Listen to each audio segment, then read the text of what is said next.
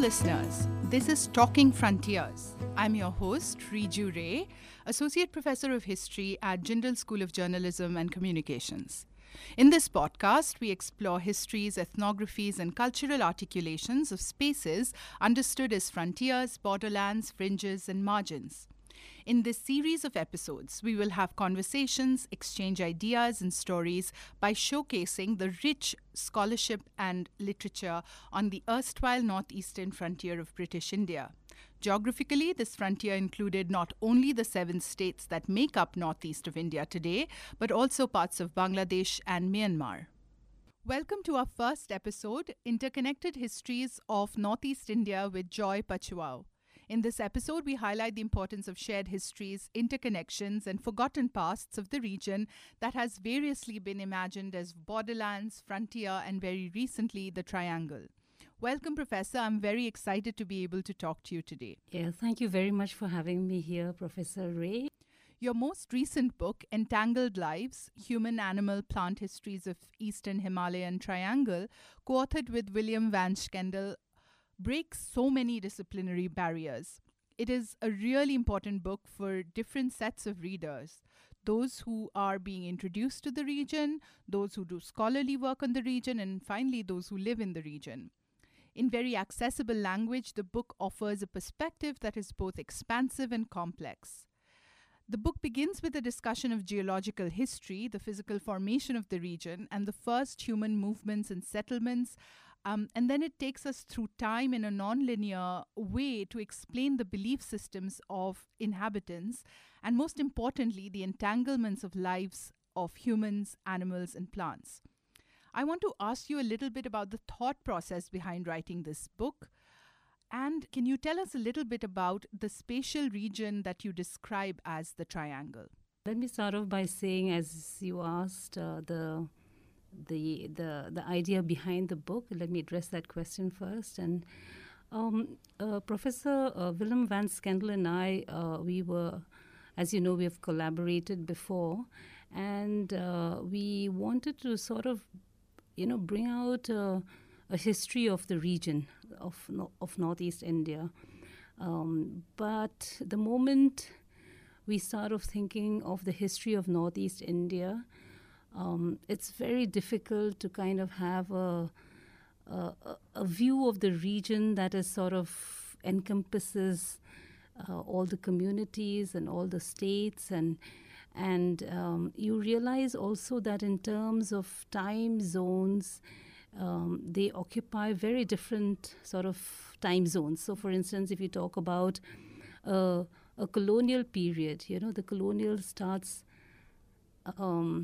different stages for the region. Like, for instance, colonialism barely hit the Arunachal Pradesh, for instance. And in the case of Mizoram, it would have been from the 1890s. In the case of the Khasis, early 19th century. So in that sense, it's very difficult to talk of any particular time period or any particular, and because, as you know, the region was not ruled by one particular ruler or dynasty, so it was very difficult to kind of come up with a base sort of from where we could start. So that's one thing that we found when we wanted to write a history of the region.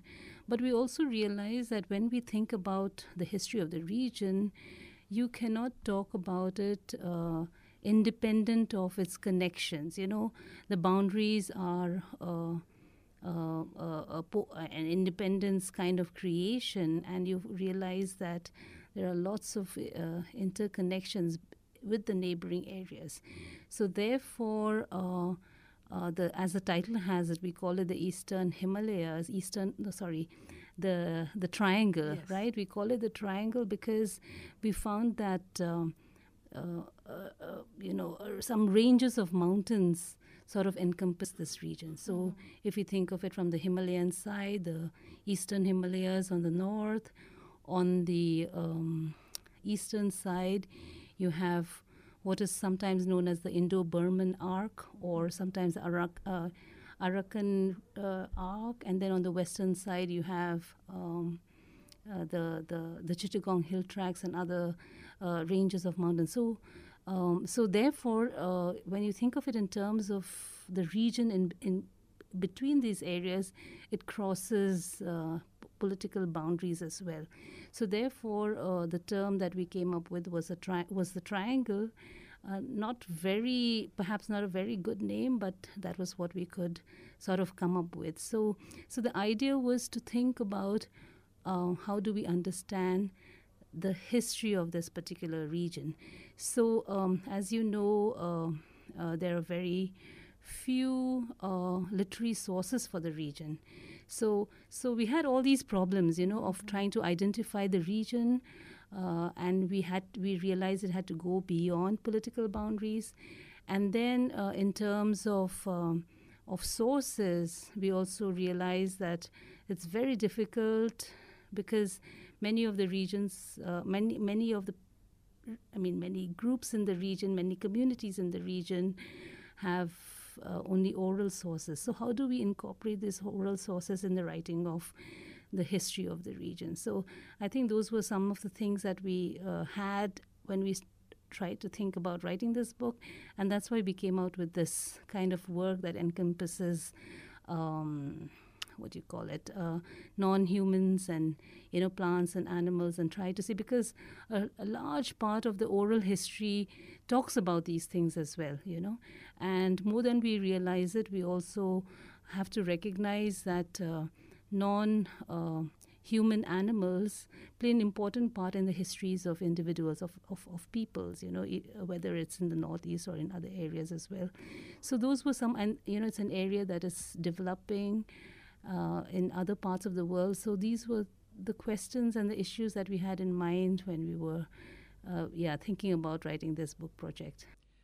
The book demonstrates that the triangle has been part of a sub-Himalayan route of the eastward overland migrations out of Africa as early as 100,000 years ago.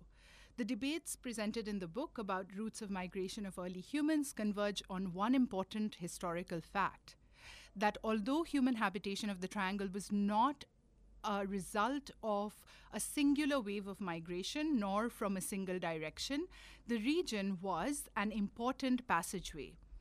The research findings demonstrate that from as early as the last ice age, 20,000 years ago, multiple waves of migrants arrived in the region from Southeast Asia and southern China and integrated with the existing groups. This long historical perspective really challenges Eurocentric assumptions of a static and pre-modern tribal identity. Can you expand on this and how the book helps us better understand the historical and political category of indigeneity? Yeah, so there are lots of points to ponder about. One is, of course, ideas of indigeneity and ideas of static pre-colonial past and things like that. And indigeneity is a recent. I don't know whether we call it recent, but it's a politically loaded term, and the idea of indigeneity, I think, is important to the extent that certain groups of people are empowered as a result of the use of the word, and also as a result of maybe privileges that they can attain as a result of that.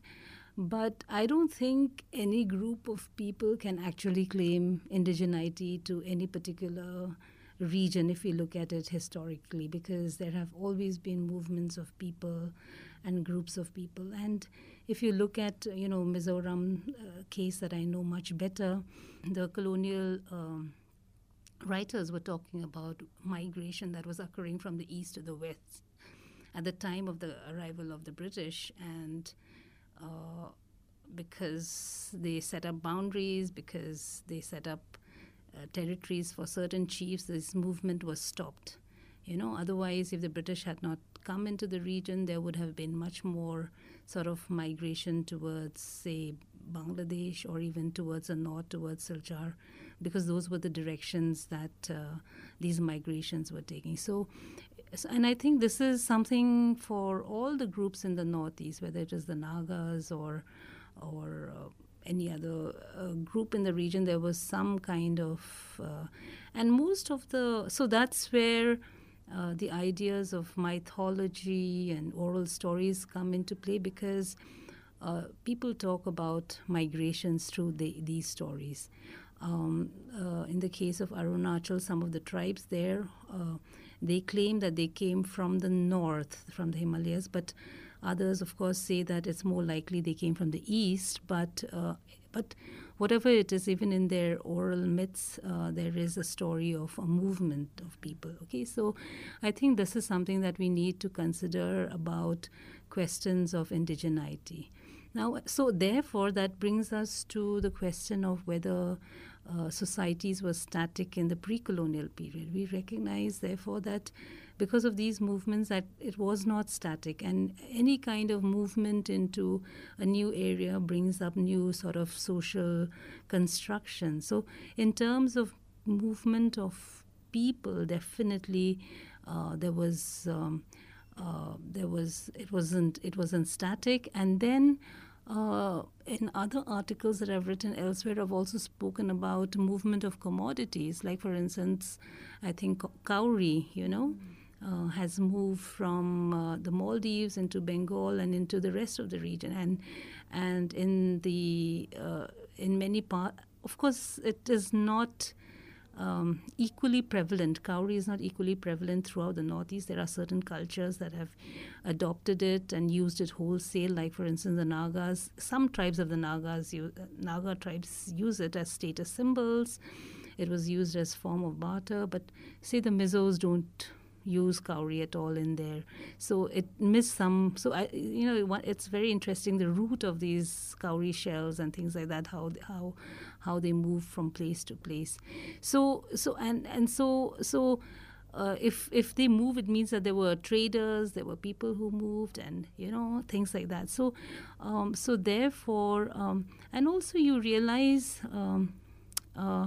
especially say in the case of some of the tribes in the Chin Hills, there was an expansion that was taking place, and attempts at state formation, is seen because certain chieftain clans develop, and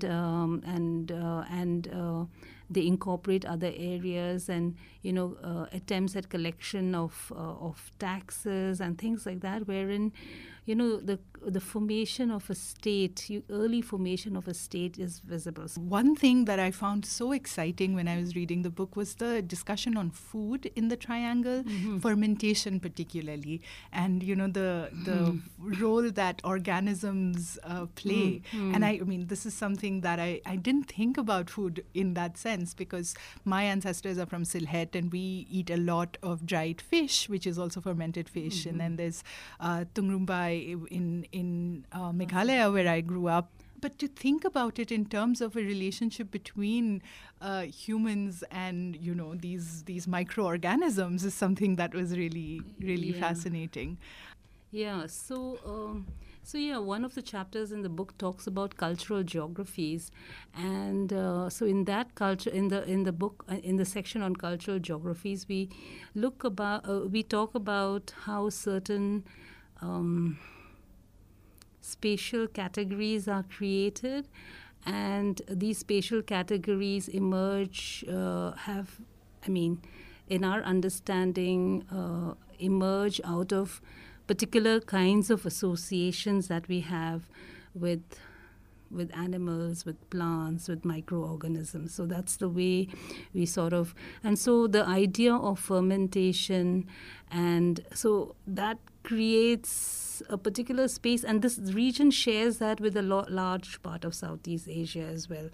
And then the other thing that we talk about in terms of the cultural geography that we talk about is what others have called Mithun country, because the Mithun is specific to this particular region. They occupy, and the Mithun occupies most of the hill areas of this particular region, and the kind of symbolic value it has for the people of the region, which is not shared by people from any other regions, So the Mithun, as we said, was something was not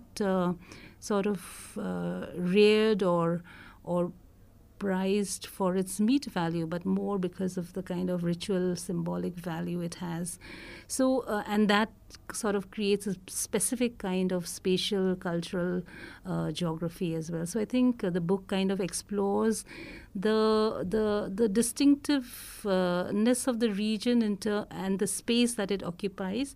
So we're trying to kind of crystallize the idea of the region and what gives it specificities through this interaction with various kinds of what we call non-human beings or non-human animals and things like that, yeah. Yeah, and I think the presence of non-human animals and different beings, some that are sort of imagined beings, like the tiger men, for example, and others reflect a deep-rooted sort of temporality or time when it comes to thinking about the self and identity. So can you tell us a little bit about these pre-colonial ceremonies that are now being integrated as part of modern life in Mizoram, which is, Christian, where people practice Christianity but have incorporated certain elements of pre-colonial ceremonies? As we all know, a large part of the festivities that occurred during the pre-colonial period were part of agricultural cycles. Recently in Mizoram, the Chapchar Koot was celebrated, and basically it is, it's called a spring festival now in the English translation, but it is not how we would understand a spring festival. It is actually to do with an agricultural cycle wherein, in jhum cultivation, for instance, what's it called? It's slash and burn, right? So you slash away all the jungle, and then you burn and then you leave it to dry, and then you burn it. So the Chapchar Koot actually is a celebration of the end of that particular cycle. So festivals in the past had to do with lifestyles of people. But in contemporary times, what is happening, therefore, is that, especially when it's celebrated in Aizawl, for instance, our agriculturalists now. So it's not to celebrate an agricultural cycle, but it is incorporated as a celebration of one's identity, one's past. So I think that's the way, everywhere that is what is happening to a certain extent when we think of all these festivals that we have in the rest of the country as well, wherein it is a celebration, it becomes a marker of identity, it becomes a marker of who you were. There's a lot of pre-Christian, pre-colonial sort of festivals that are incorporated, or ways of being that are incorporated into Mizo existence. Like, for instance, even in the church, the kind of singing that takes place in church is not necessarily, what may be called Western styles of singing, but especially in the Mizo church, traditional tunes are incorporated. Local composers have and traditional tunes are incorporated into the singing, and traditional, drums are incorporated into church singing, and traditional sort of dances that were associated with pagan or pre-Christian beliefs and things are incorporated within church worship. So I don't necessarily think of Christianity as a break from pre-existing ways of being. It's just a different frame of reference, and the cultural tools for its practice is from within the society, or within the cultural practices of that particular society. So that's the way I tend to see the sort of continuities within say Mizo society, and I think it is the same for most of the region, if I'm not mistaken. Yeah. Mm-hmm. Thank you for that. If we think through this perspective that you've offered us, the notion of indigeneity is very, very historically complex. And, it's evidenced by the study in this book. It is evidenced by how you just explained to us about, even the incorporation, rather than thinking about the incorporation of pre-colonial traditions into Christianity. It's Christianity that is incorporated into the lives of people. Yeah. And but often we've seen the idea of indigeneity being deployed in flawed ways when studying the region. Whether even in political rhetoric, in terms of further marginalization sometimes of tribal and non-tribal migrant communities, sometimes in sort of in this rise of conservative right-wing ideas of pure identity. So while we can think about these very flawed ways of expressing self and identity, and the book provides a corrective for that. But how do we reconcile these structural hierarchies that are in place, that have been introduced in the more recent past, perhaps through colonialism and capitalism, with this idea of, indigeneity as a very complex sort of issue, like what you had mentioned a while ago about it being an empowering sort of idea or a expression, but that's a very difficult question, because as historians we talk about and we try to think about the past correctly as much as is possible, but at the same time there is politics. So, it's very difficult to because I think this is not just a problem of the Northeast per se. It's a problem of the whole world. I mean, you hear a Rishi Sunak in the UK, who is a migrant, who's talking about not granting asylum to people who haven't come in through the correct means and things like that. So I think this is a problem that is prevalent worldwide, and structures need to be in place, which definitely at one level protects the rights of people who claim to be indigenous. But at the same time, I think, structures need to be in place also for those who are seen as having recently sort of migrated into the region, I suppose, And I think at one level, I don't think people forget the fact that, or people don't know, rather. I don't think people don't know that... how should I put it? That all identities are a result of great intermixing. I don't think people forget that, but I think when politics comes into the fray, and there is a desire to sort of crystallize identities. Like, in my other book, Being Mizo, that's what I also mentioned, wherein even in Mizo society there are many people of mixed heritage, and people recognize that, and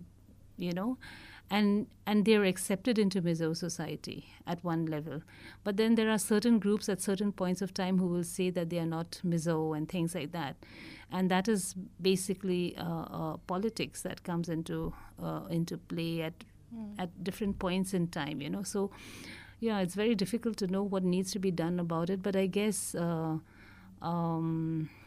mean, what can I say except to say that there has to be a greater awareness of the problem of indigeneity.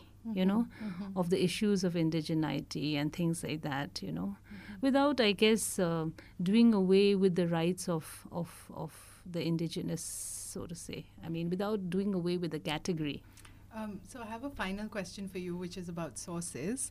And, the book mentions that the most relevant historical narratives emerge from a collaboration between historians and local storytellers.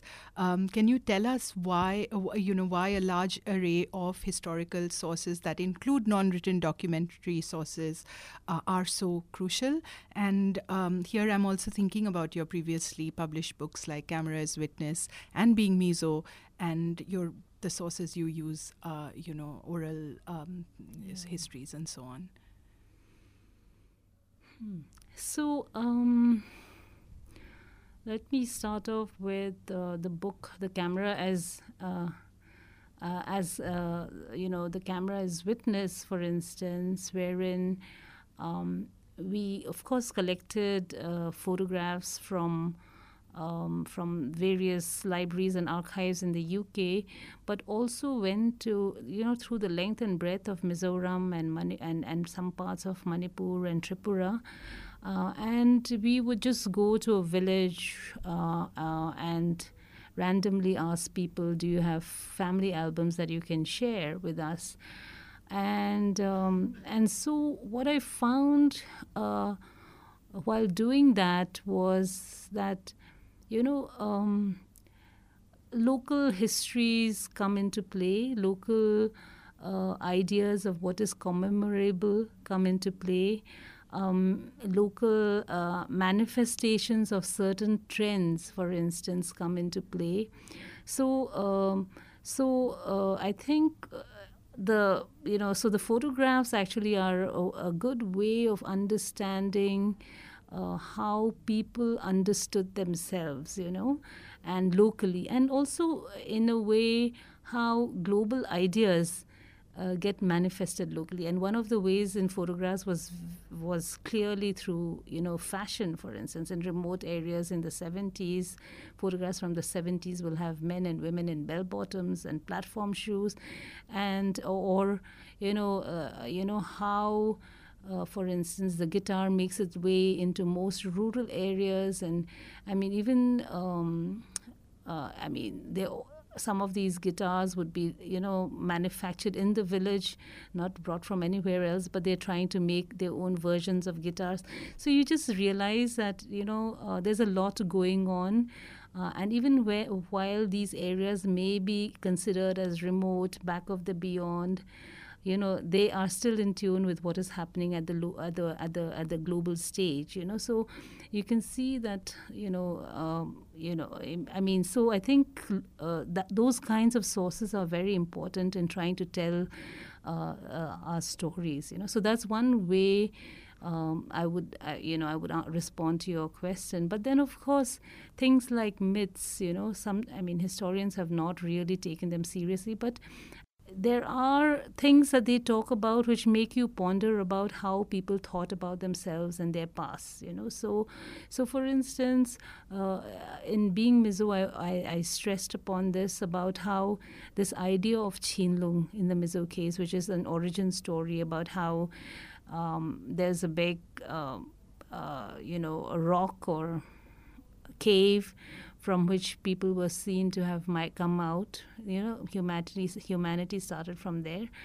And you realize that all those who claim this Chinlung story, it's not just for Mizo speakers, but it's similar to, Mar speakers or Paite speakers or Poi and Mara speakers in neighboring states and even in Myanmar.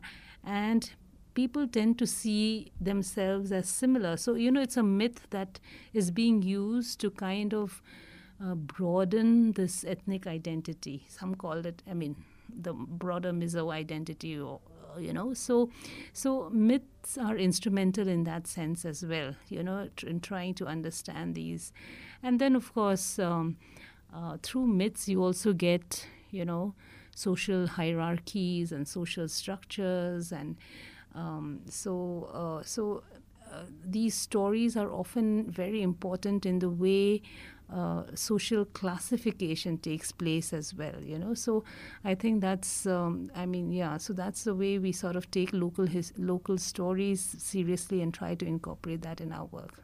Thank you so much, Professor. It was so lovely chatting with you, and I'm excited to talk to you more about your work outside of the studio and continuing our conversation.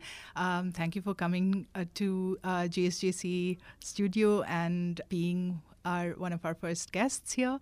Yeah, thank you very much. Thank you for listening. This podcast series is produced by Siddhartha Pillay and Tushar Singh, students of the Jindal School of Journalism and